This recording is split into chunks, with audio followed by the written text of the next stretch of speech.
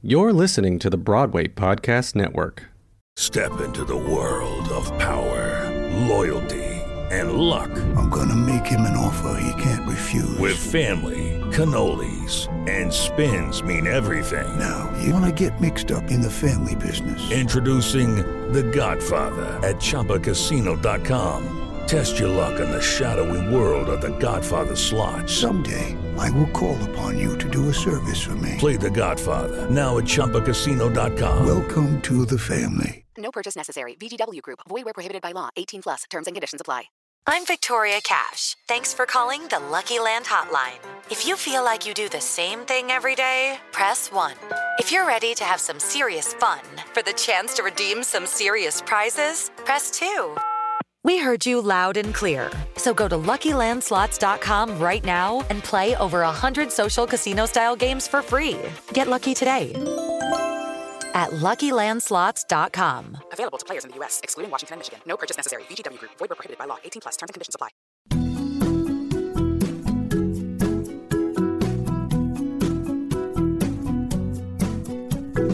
Hey everyone, and welcome back to Page to Stage, a conversation with theater makers. We're your hosts. That's Brian. That's Mary. To put it simply, we're both theater nerds. So let's pull back the curtain and get a glimpse at the artist's process while creating their art.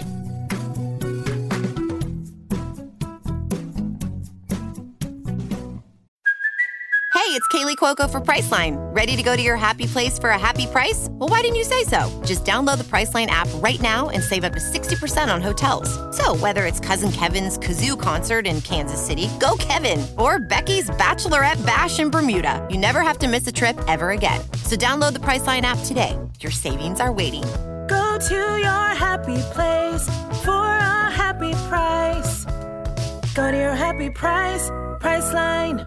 Hey guys, it is Ryan. I'm not sure if you know this about me, but I'm a bit of a fun fanatic when I can. I like to work, but I like fun too. It's a thing. And now the truth is out there. I can tell you about my favorite place to have fun. Chumba Casino. They have hundreds of social casino style games to choose from with new games released each week. You can play for free anytime, anywhere. And each day brings a new chance to collect daily bonuses. So join me in the fun. Sign up now at ChumbaCasino.com. No purchase necessary. VGW Group. Void where prohibited by law. See terms and conditions. 18 plus. Hi, my name's Tyler Mount. I'm a Tony and Olivier Award-winning theatrical producer, social media ninja, and connoisseur of all things Oprah Winfrey. Thanks for joining us today. I was going to give us like a slow clap for that. Oh, I love that. And I love that. That was great. When I was preparing for this episode, I went on LinkedIn and looked at your LinkedIn, and that is actually what you put on LinkedIn. It is literally my mission statement on my resume. And your no mission exaggeration. Have you ever met Oprah? No, because I'm alive. I have been very fortunate to meet a lot of celebrities and work with a lot of celebrities in my career. And honestly, Oprah is the only person on earth I would lose my mind. Beyonce, if she came in right now, I would be excited and I would be like thrilled. But like if Oprah was here right now, I would be inconsolable. I'm like smiling thinking about it. And I know I have an Oprah Winfrey addiction and I don't care. Because that started in middle school? Like after school, you'd go home and say, I got to watch Oprah Winfrey show. Raised me. I'm an only child from small town Texas. Every single day, I would come home at 4 p.m. on Channel 11 and Oprah would be there and we would hang out. She'd give away her favorite things and I'd act like I was winning them. Like literally, we're best friends. You grew up in Texas. Yes, as small town can get. 300 people, one stoplight, Montgomery, Texas. Holla at your boy. Wow. Yeah. Okay. Painting a very visual picture here for me. So there was tons of theater in that small town. As you can imagine, tons of theater. Actually, you joke, but the Montgomery Theater Department is state renowned. I'm not kidding. Like one of the best high school theater departments in the entire state. While I was there, we all 20 kids in the school district. All 20 kids in the school district, right? No, every single year I was there, we competed at the state level of competition for one act play, which was my varsity sport of choice. And we won twice. That was a varsity sport? No, I'm messing with you. But that's as varsity sport as I get. Yeah, but ironically, they had a great theater department, and that's where I got my love of the arts.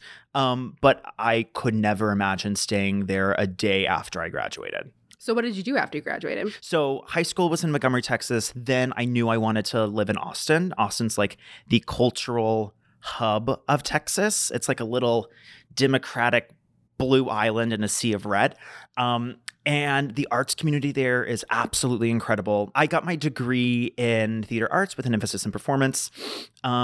And ultimately, I worked as a stage manager and actor in Austin, and then ultimately, right after graduation, made the move to New York City. Nice. So what about stage management? So I'm so curious. So what about stage management did you like at the time? Like what intrigued you about it? Oh my God. I mean, to this day, I still love stage management. If you know me, everything that a stage manager does was literally put on this earth for me to do.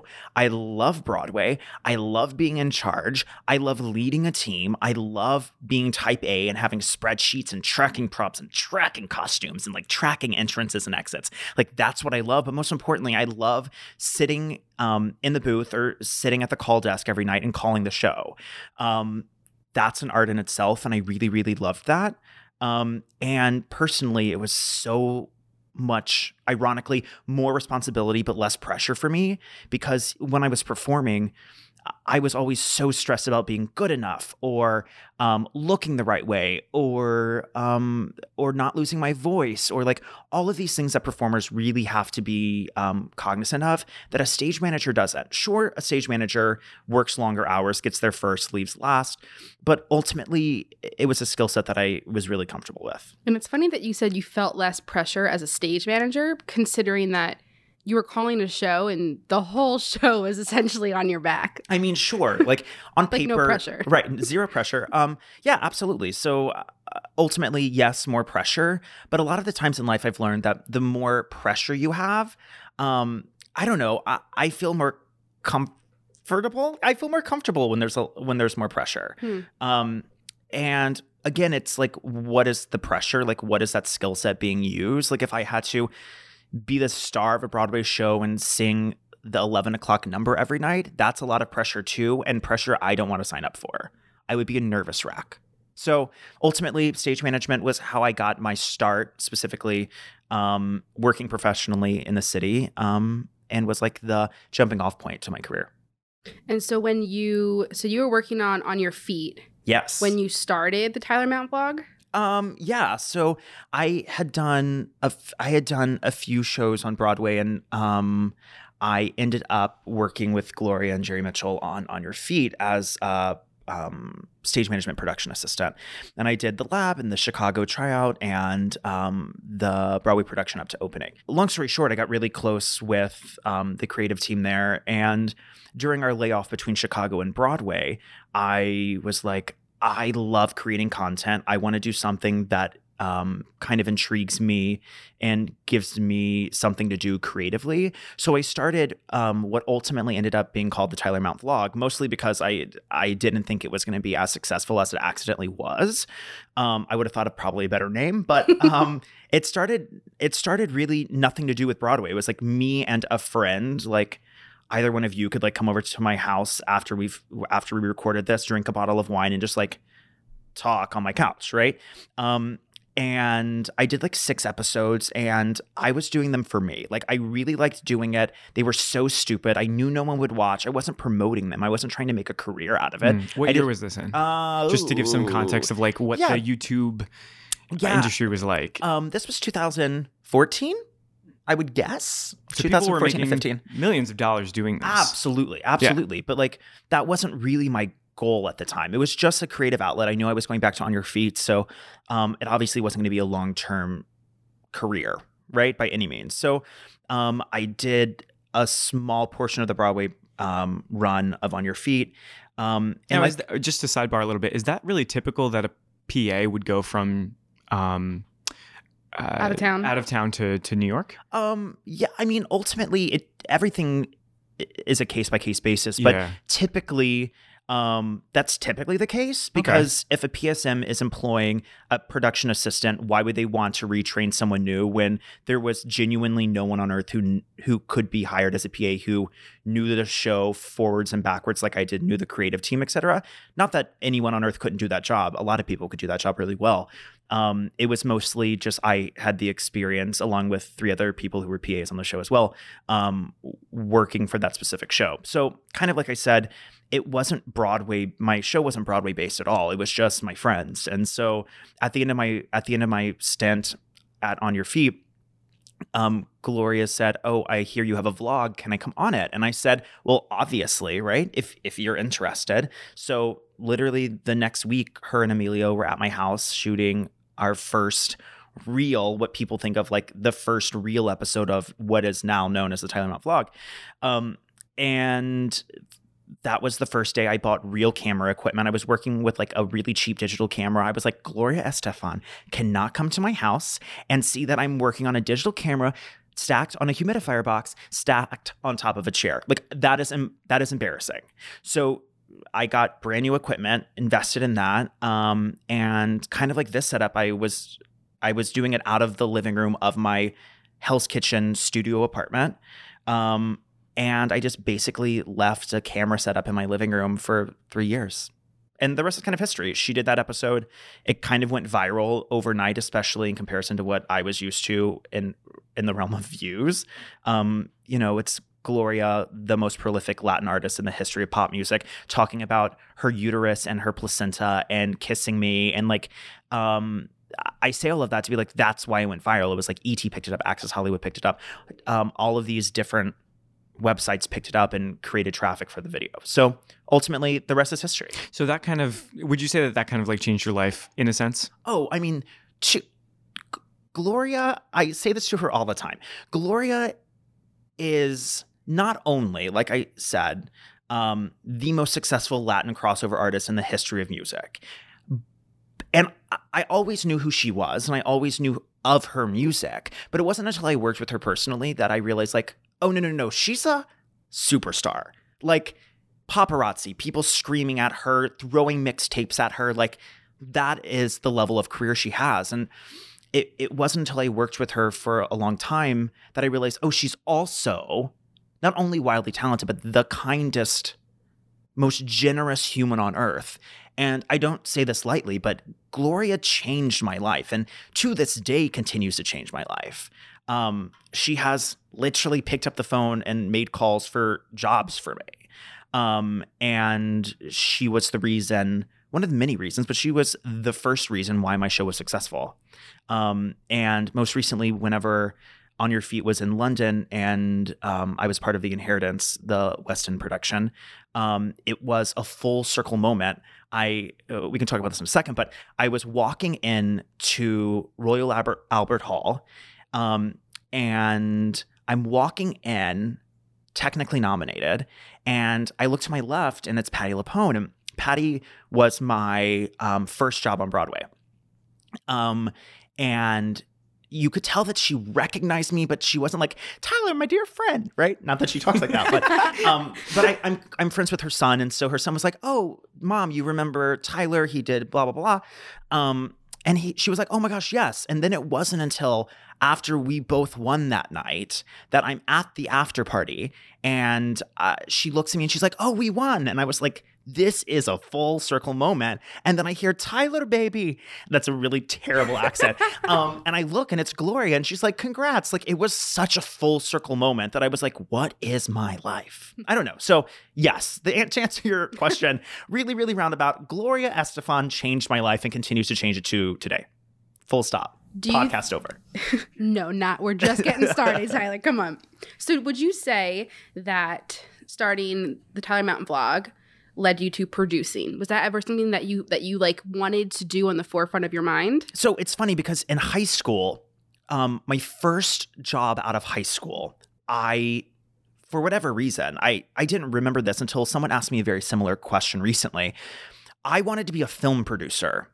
And through the strangest turn of events, our assistant theater director's father was a prominent screenwriter in Hollywood who lived in small town Texas, Montgomery, right? Like, there was a rumor that Brad Pitt and Jennifer Aniston lived in Montgomery because they once visited this man in his home in Montgomery. So I was reading So You Want to Be a Producer, which is a very, very famous book. And right out of high school, I got a job working as production assistant / executive assistant for this man who was instrumental in my career as well. And he worked closely with Tony and Ridley Scott out of LA. So that was my first job out of high school. And so I always knew I wanted to be a producer, but a lot of the times in life, we don't know how we're going to get there, which is like half of the struggle. It's like I'm overwhelmed, especially New York. There's so many options. And it's funny that you realize like, oh, once you just take a breath and you kind of let the universe figure out how you're going to get there, you just have to know where you're getting. Things kind of work out. So with that being said, I've always wanted to be a theatrical producer. I just didn't know how. And to answer your question, if I hadn't done the Tyler Mount vlog, I would have never gotten the opportunity I got to do my first Broadway show as a producer. So we had Hunter on the podcast. Yes, who I love. He told us a little bit about how you got involved.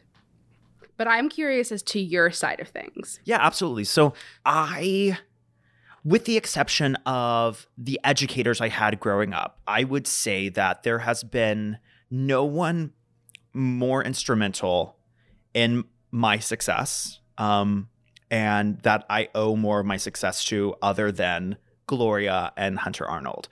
Again, if I didn't have the show, I might have eventually been involved, but it was because of my work at Playbill. It was my work in the theater space, becoming a quote unquote influencer in the theater space and producing digital content, that I was initially asked by Hunter and his associate Kayla Greenspan to join this new and exciting initiative that was all about giving underrepresented producers a chance to produce on Broadway. Especially when you think about the type of person who is typically producing on Broadway. Women typically aren't doing that.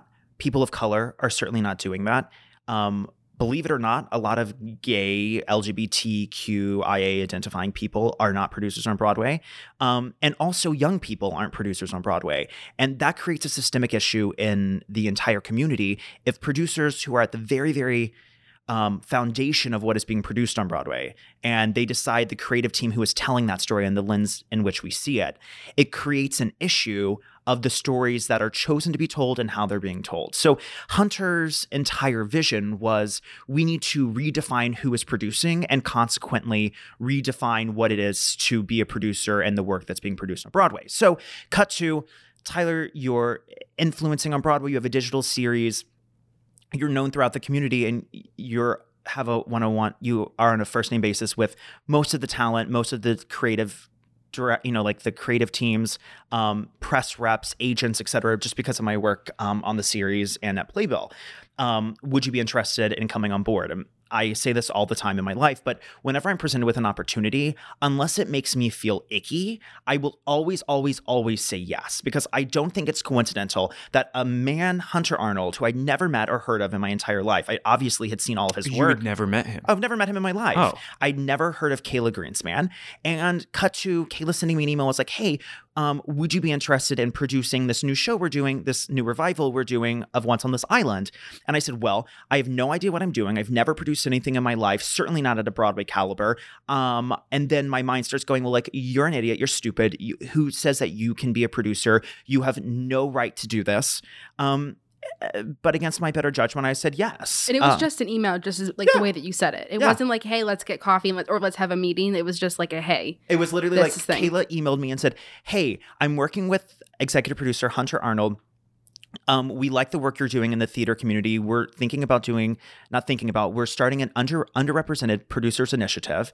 And we want to help you from the ground floor up, learn how to become a producer so that you can do this on your own.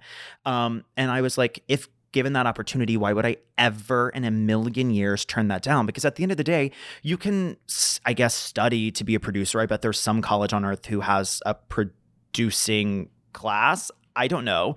I certainly haven't heard of one, but I bet there's somewhere on earth you can do that. But at the end of the day, it's a practical skill. It is something that you have to do and learn how to do. And it is an art form, just like acting is, in a very different way. And what I loved about what Hunter was saying about the program is that it was kind of in stages, right? So like for Once on This Island, he was really helping you. He offered to go to certain meetings with you, to, like talk you through the process of getting investors. Yeah. And so like, that's why I say Hunter was so instrumental in my career. Ultimately, it kind of works in stages, unofficially. Because what stage are you in? I'm like stage graduated at this point. Yeah. For multiple reasons. I know that I always have Hunter and Kayla to go to if I have specific questions, because believe me, in any new show you do, you will always have a specific question that hasn't been applicable before. And I know that they're a lifeline for that.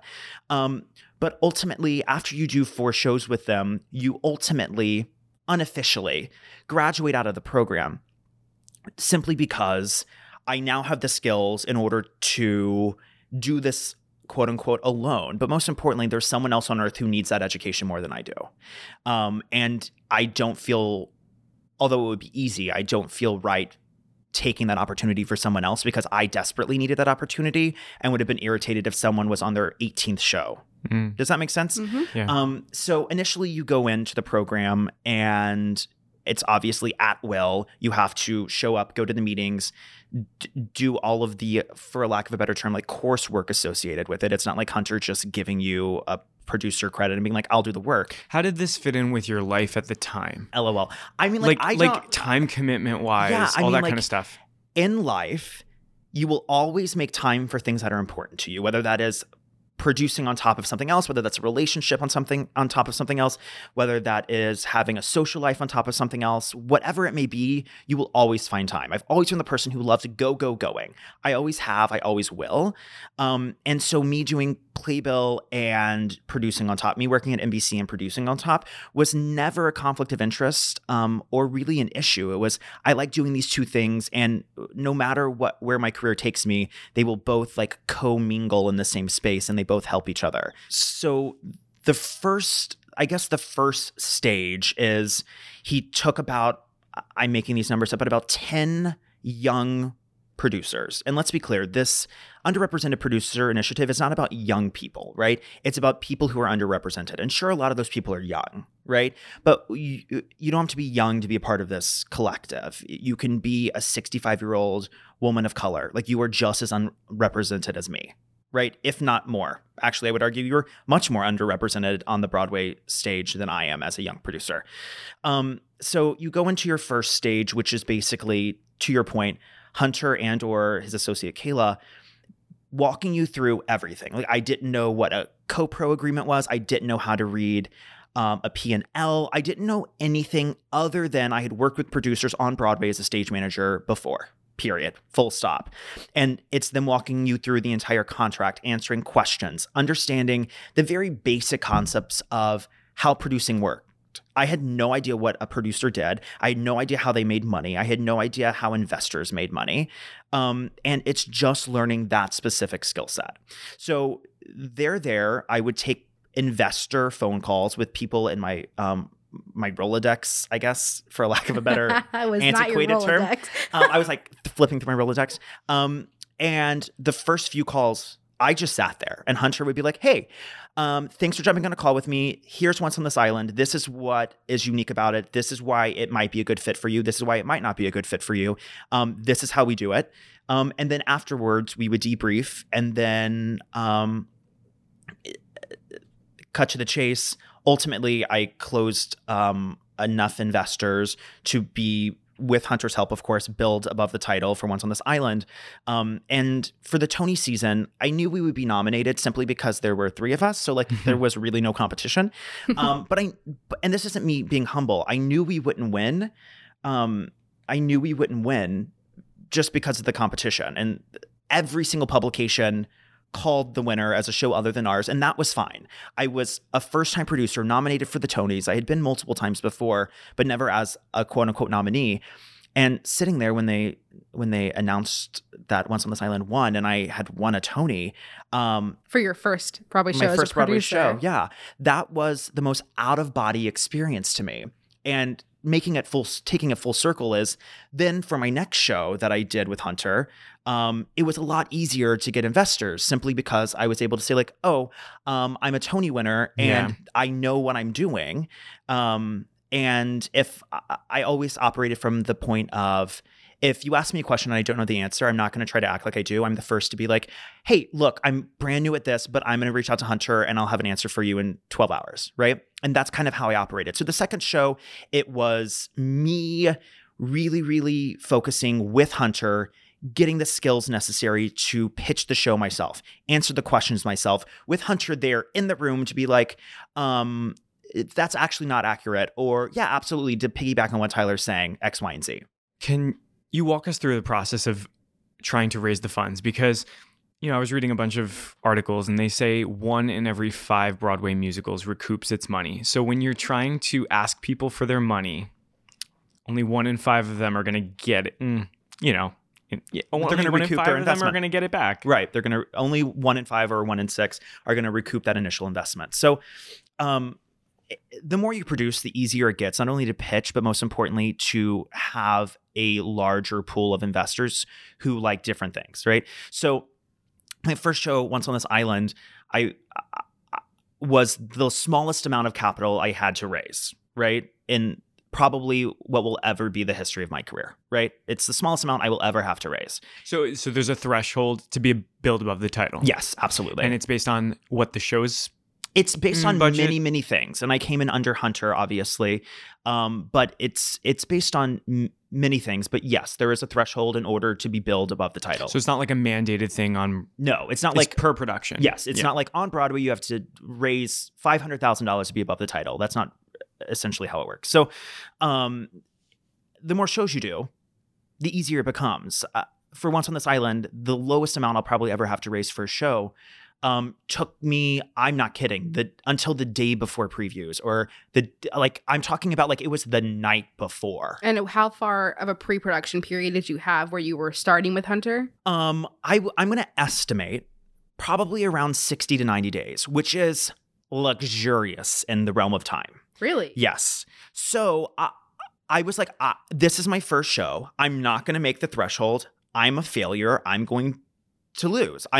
You took it as a failure. Yeah, absolutely. Even though it was your first time. Yeah, I knew that if I didn't raise this money, I was going to be a failure. I mean, all of my investors would still have had, stake in the show, but I wouldn't have been above the title. I wouldn't have been eligible for award season. I wouldn't have put that on my resume, right? As a producer. So I already had accepted defeat. Last minute, angel investor come through to pull me above the title. Fantastic. My next show that I raised for was, I believe, I'm trying to think because they went into a different order. The next show that I raised for was Hadestown, actually. And believe it or not, I had to raise more money for Hadestown, obviously. And I raised that in 72 hours. Great. Because people were like... And was this for West End or? No. I didn't do the West End production. Okay. Was this this is for... Just for the Broadway run? Yeah, this is the Broadway run. And that took maybe 72 hours. Now, do you think that could be because it had a nice trail before it at New York Theater Workshop and at the National? Yeah. So the answer is yes. It didn't hurt that it was Hadestown. But also at the same time... you were now a Tony winner. Yes. And beyond that, I had mastered the skills of the pitch. And I don't think there are any trade secrets. I will always share the way I do something, not that it is the right way to do something. But I always like to operate, as everyone should, from an ethical perspective. Most importantly, I'm very loyal. So the first people to have ever invested in me, right? And my show, Once on This Island, will always, for eternity, get first right of refusal to every, not legal first right of refusal. I'm not required to do this by law, but will always get first right of refusal to my next production. And then so on, so on, so on. So I literally have a list of the first person to ever invest down to the 30th person to invest. And when I know that something's coming up, I will say tomorrow at noon, I'll send you an offering at noon. First come, first serve. And then I will go to number 2 on the list 15 minutes later. And so it becomes, does it become less of a formal pitch? It just is here's this thing, this is me, this is what we're doing. Yes. Okay. The first time was very formal. The second time was hey, I have Hadestown. It's done X number of streams on Spotify. We did Canada. We're doing West End right now, and we're bringing it to Broadway. It has the potential to be nominated for Best Musical. I could see it winning. But most importantly, it's me and it's my next show. right? 72 hours. My next show was The Inheritance West End. And so you're not raising in excess of what you're hoping to get. The exact opposite. You cannot raise. If you are asked to raise $500,000, you cannot raise $525,000. That money is allotted to someone else. If you think about it, it's like, because it's the whole budget of the production, and that's how they're allocating things. It's like if investors wanted to come in now to Hamilton, they couldn't. Why? Because it's already been raised for. But most importantly, you can't raise $1 billion for a $12 million show. That's not how finances work, right? So ultimately, I'm creating a demand, and I say first come, first serve. Then I'll have people say, I want 2 units, and then I'll reply to the entire thread that says 2 units have been allocated for 5 remaining, 8 remaining, 10 remaining, however it may be. And then that went very quickly. But most recently, whenever I did The Inheritance on Broadway, I sold every unit in less than 3 hours, just because I had now won 2 Tonys, an Olivier, a Drama League. And I was like, I'm not kidding. This show won the Olivier in the West End, but most importantly, I think it's the most important piece of theater I'll ever do in my career. And like, it's, in my unofficial opinion, it's like Pulitzer winning, you know? So you can be involved if you want. If you don't, that's totally fine. So ultimately, I always break down my investors in 3 categories. I'm selling one of 3 things. I'm selling something to a very close friend or family member, a very, very small number, who will invest in a show because it's me, right? I, as a producer, am valuable enough to them, even if they lose all of their money in this very exotic luxury investment, right? At least they did it for me. Very uncommon. Number 2 is someone who is buying experience, right? To someone who's worked on Broadway for a very long time, the idea of going to opening night and taking a photo with the stars is not appealing to me. Like, actually, I would rather be anywhere other than there. The idea of going to the Tony Awards and sitting through the broadcast is very glamorous to people. And don't get me wrong, I enjoy it, I love it, but the best place to watch it is on your television, right? And then they are buying experience. You can purchase 1 or 2 units and come to opening as my guest, and then be eligible to buy tickets if it's nominated for the Tonys and walk the quote unquote red carpet with me. That is the type of experience that a lot of people are looking for. And then number 3, which I would say, at least in my investor pool, is the third person who is solely looking for financial gain, right? Just like someone who is investing in the stock market. And that's why you have to be able to turn on your business acumen and be able to say, yeah, absolutely. I understand the fact that 1 in 6 shows recoup on Broadway, but ultimately, here is why this project I think will, but most importantly, if it doesn't, why this show is good for you. And then you also can approach it from a very, very statistical viewpoint. It's, yes, 1 in 6, 1 in 5 musicals recoup on Broadway, but did you know if you invested blindly across 10 shows, you make more money on Broadway than you do in the stock market? So when people come to you and are like, this has personally never happened to me, but if someone comes to you and says, I have $500,000 for your next show, a responsible producer, not that you're irresponsible if you don't do this, but in my eyes would say, let's do $50,000 across 10 shows. That gets you opening night seats, typically to every show. You get 10 times the experience. And I can almost statistically, although not legally, I can almost statistically guarantee you're going to make more money than you would putting that $500,000 in the stock market, right? 5 out of 6 shows, you won't make your money back, but the 2 that you do will pay for your entire investment. So it's really approaching your producer where they're at and what type of producer they are. So the investors aren't necessarily in it for the craft or the art. Would you say that? No, I mean, like the very simple answer is no, right? There are a lot of investors that I work with who are there because they love the arts. Their children participate in the arts. They participated in the arts. They want to give back to the arts in a new, exciting way other than donating to a nonprofit theater. It's like, I can be a part of something bigger. I can be a part of Broadway. I can work at the pinnacle of the industry and also get the quote unquote perks that come along with it. So I would say it really is 50-50. It's 50% of my investors love that, but the other 50 are solely here to make profit. And the producer really never gets credit. Hunter always says this, that if you make the investor money, like my investors on Hadestown are so excited, right? But it's because they picked a good show. right? My investors on, let's say, like Frankie and Johnny, right, which didn't have such box office success as Hadestown did, are this isn't entirely true, but we're probably irritated because I asked them to invest in it, right? So it's literally like, Do you ever get any kickback? No, you know what? No. And I don't get kickback, mostly because, and a lot of producers do, but mostly because I am so wildly clear and transparent from the beginning. You have a 5 in 6 chance you will never see this money again. You have a 1 in 6 shot that you will. At the end of the day, you have to have the amount of discretionary income where if you write this check, not to me, let's be clear, you're not giving me any money.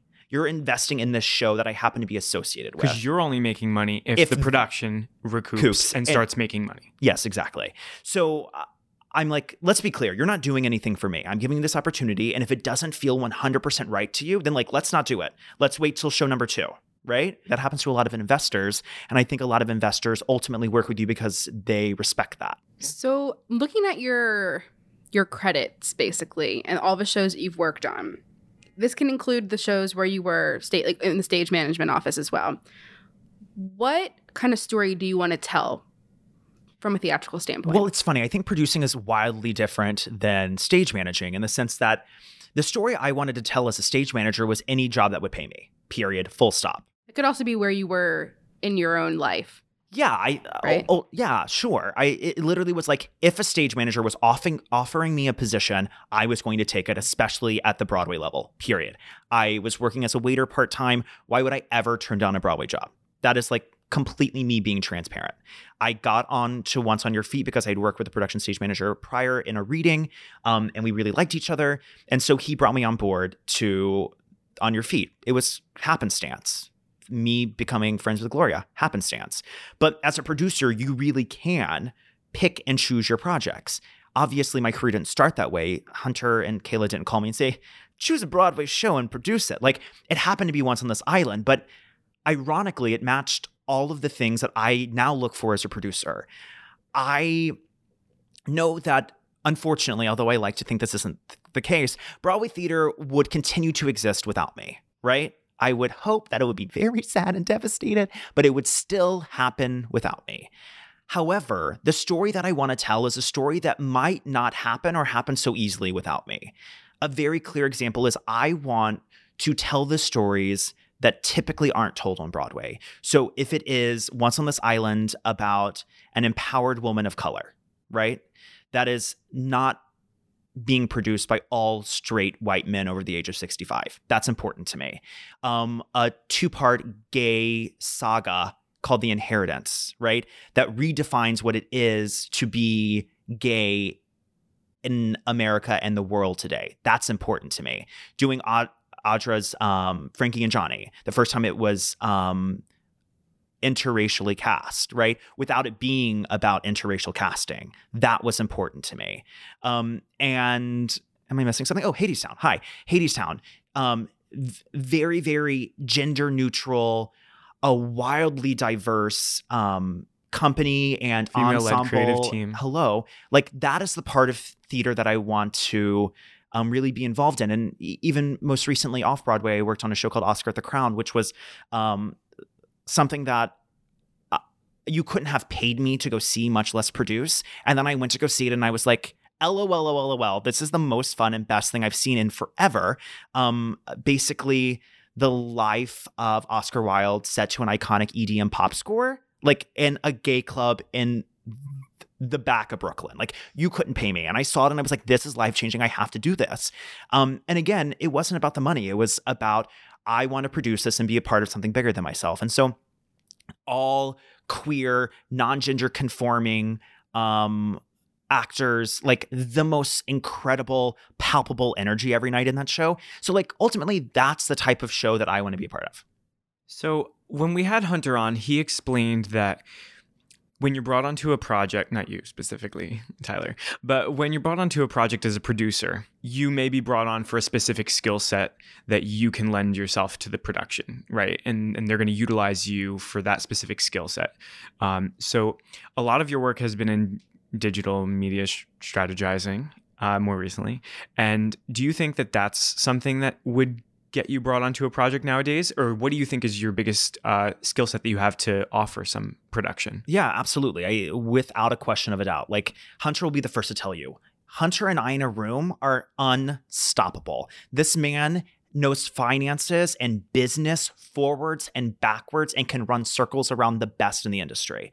I know digital marketing, performance marketing, social media strategy after my career, not only on Broadway as a content producer, not only on Broadway as someone who worked in video production at the most successful legacy brand on Broadway, aka Playbill, and now having just finished my time at NBC as head of digital marketing for their content commerce team. Ultimately, that all blends together to make me literally, I can't imagine a person who loves Broadway more than I do, who also has a digital media skill set, right?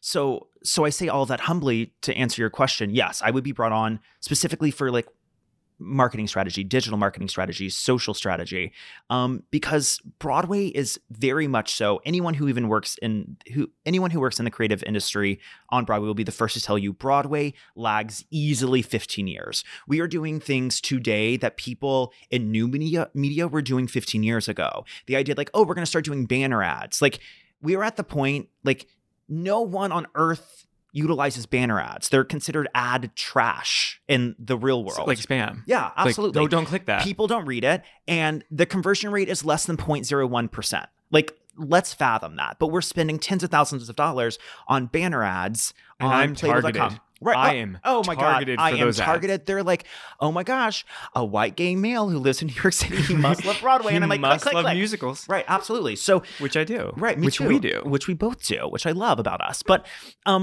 ultimately, I have always been a person to break the status quo, to not do things because that's the way they're done, not because that's the way we've always done them. So ultimately, I really like to lend myself to some sort of digital strategy and social media strategy and how we can redefine and recreate what it is to be a Broadway production. So I want to talk about this strategy then.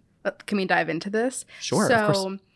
And I kind of want to shift towards your time at Playbill and NBC and your future surprise gig. Yes, I'm very excited about that. So because those things are not necessarily for a Broadway show. I mean, Playbill might be, but that's neither here nor there. So what kind of strategy are you looking for? What kind of new media for this industry are you looking at when you're talking about social media and digital media? Right. That's a very, very large, convoluted question, but I'll answer it to the best of my ability. So I worked at Playbill for a long time, and right when I was leaving, they were getting, more digitally focused, and they were taking on more outside advertisers who were digitally focused as well, and they were doing more digital buys. And ultimately, I left Playbill to pursue a career at NBC for many reasons, but the number one reason was because I looked at it as an investment in my future. I knew that I could leave Playbill and get the best education of my life, working with arguably the largest budget I would ever see in my life, for the world's leading media conglomerate, right? That and ABC. So it was never an end all be all, but it was definitely looked at as an education process. So, and that it was. So whenever I'm looking at social media strategy, the first thing to do is very basic, but it's to identify the audience. Your strategy is going to be wildly different based on how you have to reach people and where you have to reach them. So when you're looking at a show, you have to look at the built-in demographic. There's always that epicenter of, I guess I'll call it like the built-in audience, right? This idea that we're doing Dear Evan Hansen on Broadway. There's a core buyer who's going to see the show no matter what it is. Why? Because they're a New York City theater goer. Then you have the ring around that, which are fans of the show who are built in now. But then outside of that, the hardest thing to do in any type of marketing strategy, and specifically on Broadway, is shows that are really served to their core demographic don't succeed on Broadway. Why? Because we have to cater to what I like to unofficially call donut equity. The idea that like we have the epicenter of Broadway, and then we have to cater to the equity outside of the built-in audience. So who are those people? They're tourists, right? That's why a great show like Beautiful does really, really well, because when you're standing in the TKTS line, if there's not Tony buzz like Hadestown or Hamilton or Dear Evan Hansen has, what show are they going to purchase? It's going to be something that they're familiar with, that they're comfortable with, and that they've heard about. So it's how can we target how can we target the members of this donut equity, a technical term, and cater to them, because those are the people that keep your show open, which as a producer and as an investor you want, right? You can do really, really great numbers your first 6 months, but you still haven't recouped the show. So that's what's really important. So once you identify your audience, who we're trying to target, it's then trial and error. It's creating a lot of content.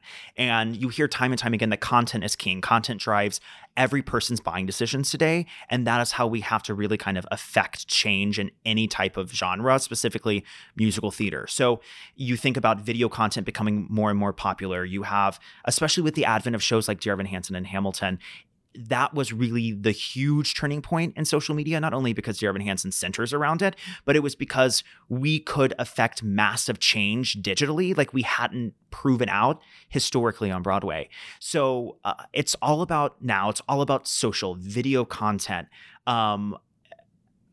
I always like to say, why do I love social? What is the purpose of social? It's all about engaging and accessibility. How can I make not only the 12-year-old in the middle of Ohio feel like they're connected to this show, but then how can I get their parents to purchase the ticket, right? Which is always the biggest, I guess, chasm. It's at the end of the day, if I was doing digital content for Dear Evan Hansen, I know that I don't really have to cater to the 12-year-old who's obsessed with the show. They will love the show no matter what.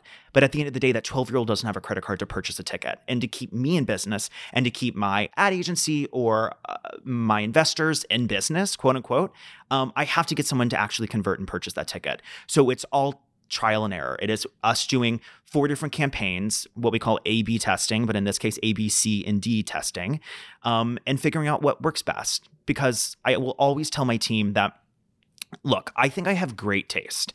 Everyone in the arts thinks they have great taste. Anyone in a creative field thinks they have great taste. But at the end of the day, what really defines great taste?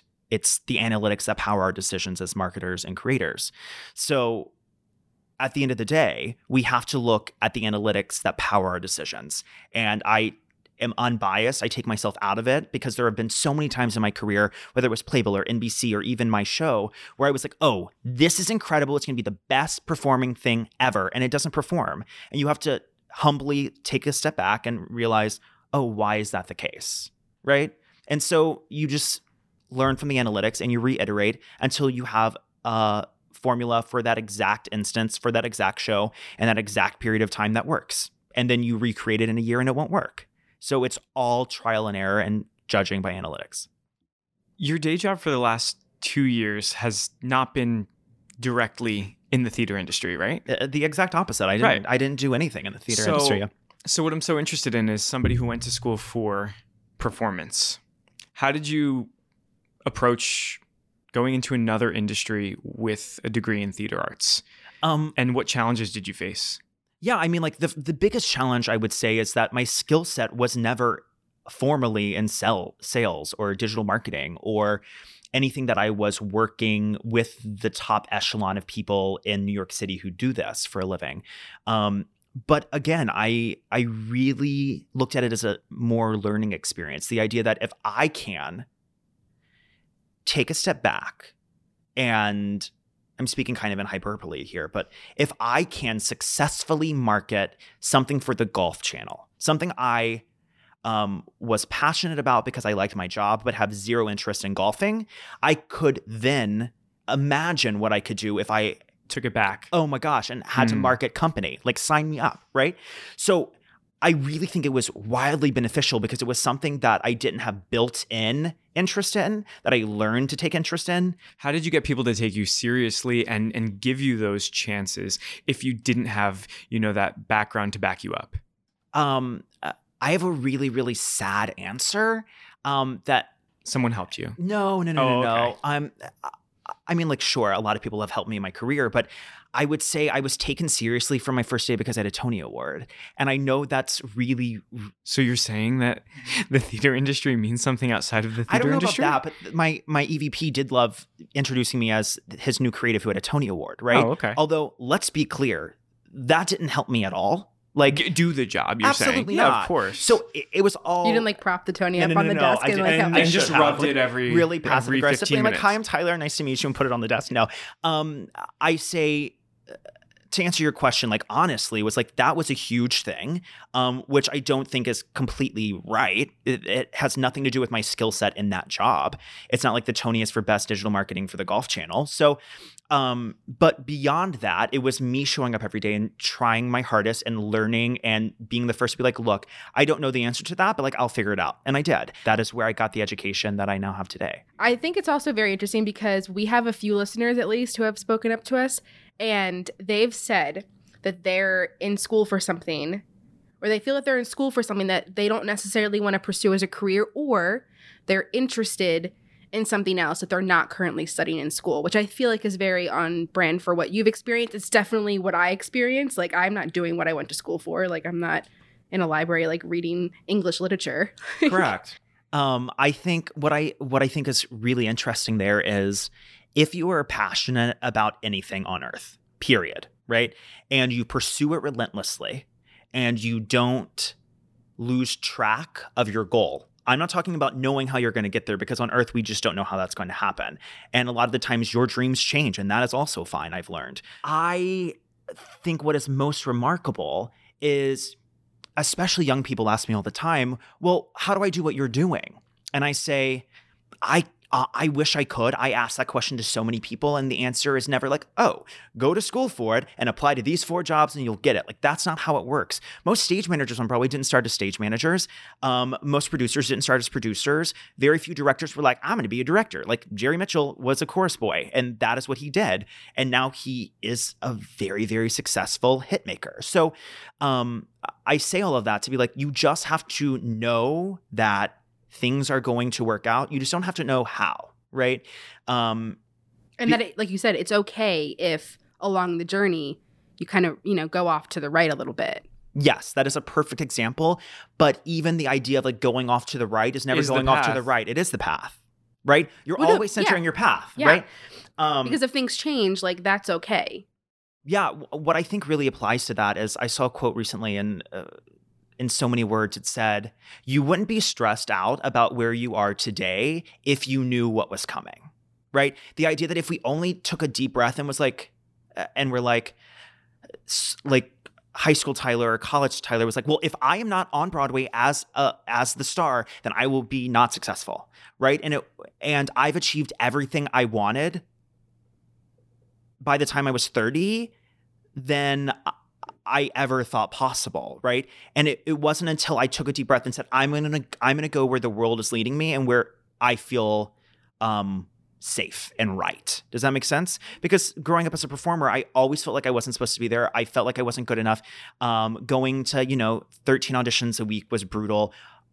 I did 32 final callbacks for one, like, I'm not kidding, over the course of 2 years, 32 final callbacks, me and one other person, for one of Broadway's biggest shows. And it wasn't that was for a singular show. Yeah. What? For what? One show, you're saying? Yes, for one singular show. I went in over the course of 32 times over the course of those 2 years, right? And I never booked it. And they called me in for every role in the ensemble, and they were like, you're great for the show, we just don't know where. And on my 32nd callback, a la Devil Wears Prada, I said, totally understand, you can call me when you're ready to put me in the show. I had done every track 6 times. They knew I could do it. I just wasn't perfect for the role, and that's how the industry works, and that's fine. I was never upset about it, but it wasn't until I took a breath and was like, this doesn't feel right, that I was able to then literally the next week start as a stage manager. So it wasn't until I just freed my mind to open up to the possibilities that like my career started to like move and shift and change. So what's next?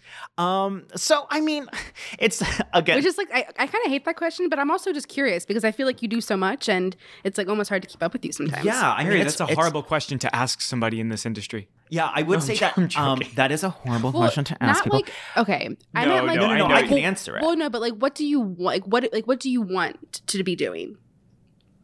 Because you feel like you keep setting the bar, things keep changing for you. Yeah, I would say one great thing about my personality, which is also the worst thing about my personality, is I'm never satisfied. So like, I'll like get down from the stage of the Tony Awards and be like, okay, what's next? I feel like a loser. Like, and that's my own personal stuff I have to deal with. But I left NBC at the end of December in a very, very fantastic, mutually agreed upon timing and everything. It was fantastic. It was one of the best learning experiences. And I was dabbling, like, do I go back to Broadway? Do I work back in media? Do I go back to another industry I've worked in? And again, the stars aligned. And I just accepted a role as director of digital at one of the city's most prominent real estate developers, which is like completely random, but ironically, full circle, my first job while I was in college was a luxury real estate executive assistant. The last house we sold was still Lance Armstrong, right? So and I'm licensed in New York City and Texas. So it was kind of like kismet. It kind of just like all made sense at the right time. It wasn't hard.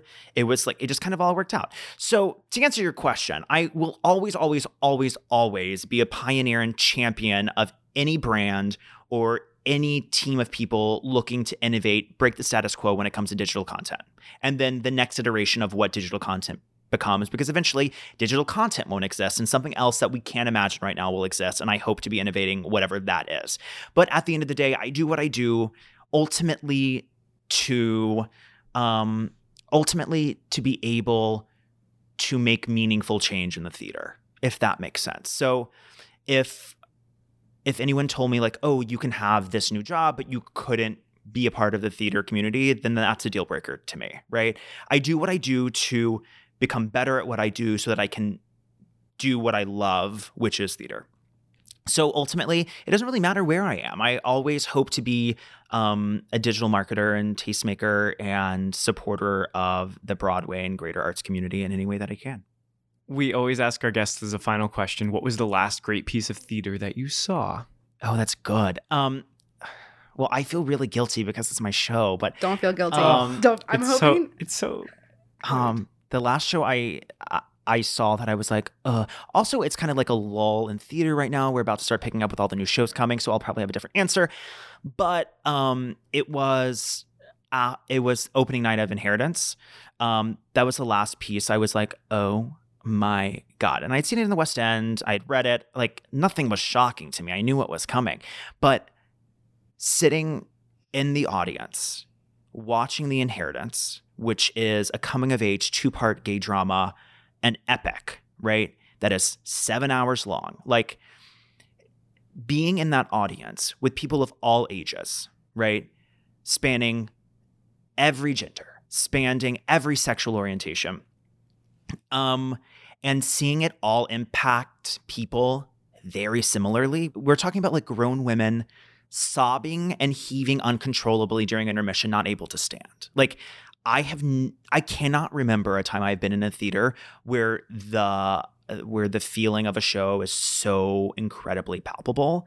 And that's what The Inheritance is. It's wildly personal to me, not only because I'm one of the producers, but because the same way I imagine that the previous generation felt about Angels in America, I feel about The Inheritance. Like, there's a scene where they're living on the night of the election, this last election when Hillary Clinton lost. And I had a moment where I was like, this is the first time I really feel myself being represented on stage. And I know that's not true historically when you look at like a white gay male on Broadway, like it's happened.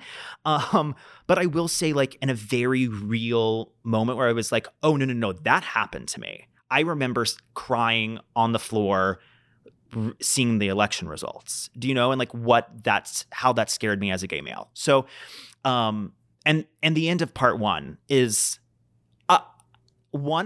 I'm not kidding. And I just got chills now. Just you I brought it up. literally am so dramatic, and I am so gay, and I love Defying Gravity. It will always be the best end of Act 1 of any musical in the history of the world. I remember watching it the first time and grabbing the two people next to me, one being my mother and the other being a stranger, and gasping when Elphaba flew. P.S. If you haven't seen Wicked yet, spoilers, I really don't care at this point. You're late.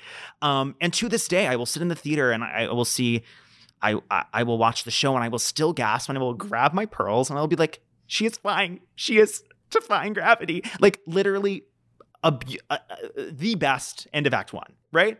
And I would argue that the end of Act 1, the end of Part 1 for The Inheritance is the single most moving moment in theatrical history. And I'm biased, and everyone may agree or disagree, but you should go see it in order to good thing it's not the Act 1 finale, so you can still say Defying Gravity is the best Act 1 finale. Yes. The end of The Inheritance is the best Part 1 finale. But Harry Potter's pretty good too. But it is. Hashtag keep the secrets. But what I will say is Inheritance moved me more than any other show in the history of the world. Beautiful. Me I like agree. ugly crying. So go see it for a good pick me up. And a good rom-com. A good 7 hours. And how can our listeners follow you on social media and all that kind of stuff? Or just what can hi. they go How can they what say can hi to they you? go see to support your work? Oh my God, I love that. So coming from Mr. Social Media, I ironically don't use social media anymore because it was exhausting to me. But I would always say that you can follow me all year long on Instagram, Facebook, Snapchat, and Twitter at Tyler G. Mount. Yeah, keep gathering those followers. Yeah, absolutely. Keep Just banking them. Follow me if you want. And marqueechannel.com has all of my YouTube videos. But most importantly, not that I get a paycheck really, but like I would love for you to go and support the shows that I'm fortunate enough to be associated with, Hadestown, The Inheritance, and some fun new projects coming down the pipeline. So cool. Cool. Well, thank you. You're so welcome. Thanks Thanks for much. having me. Bye. Bye. Thanks everyone for listening to this episode of Page to Stage. To keep up with us, you can find us on Instagram and Facebook at Page to Stage Podcast. And if you're enjoying these conversations, we would really appreciate it if you could take a couple minutes to rate and review us wherever you're listening to this podcast. Until next time, That's Brian. that's Mary. We'll see you later. Bye.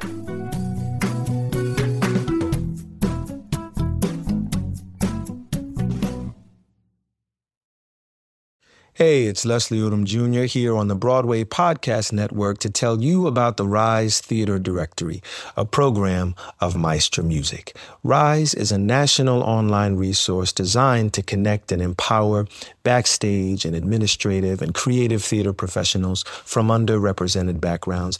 If you work or aspire to work in the theater community, this can help you find your next project. And if you hire theater professionals, search the Rise Theater Directory to find your next team. Create your profile now and get more information by visiting risetheater.org. That's theater with an RISETHEATRE.org, because only together we rise.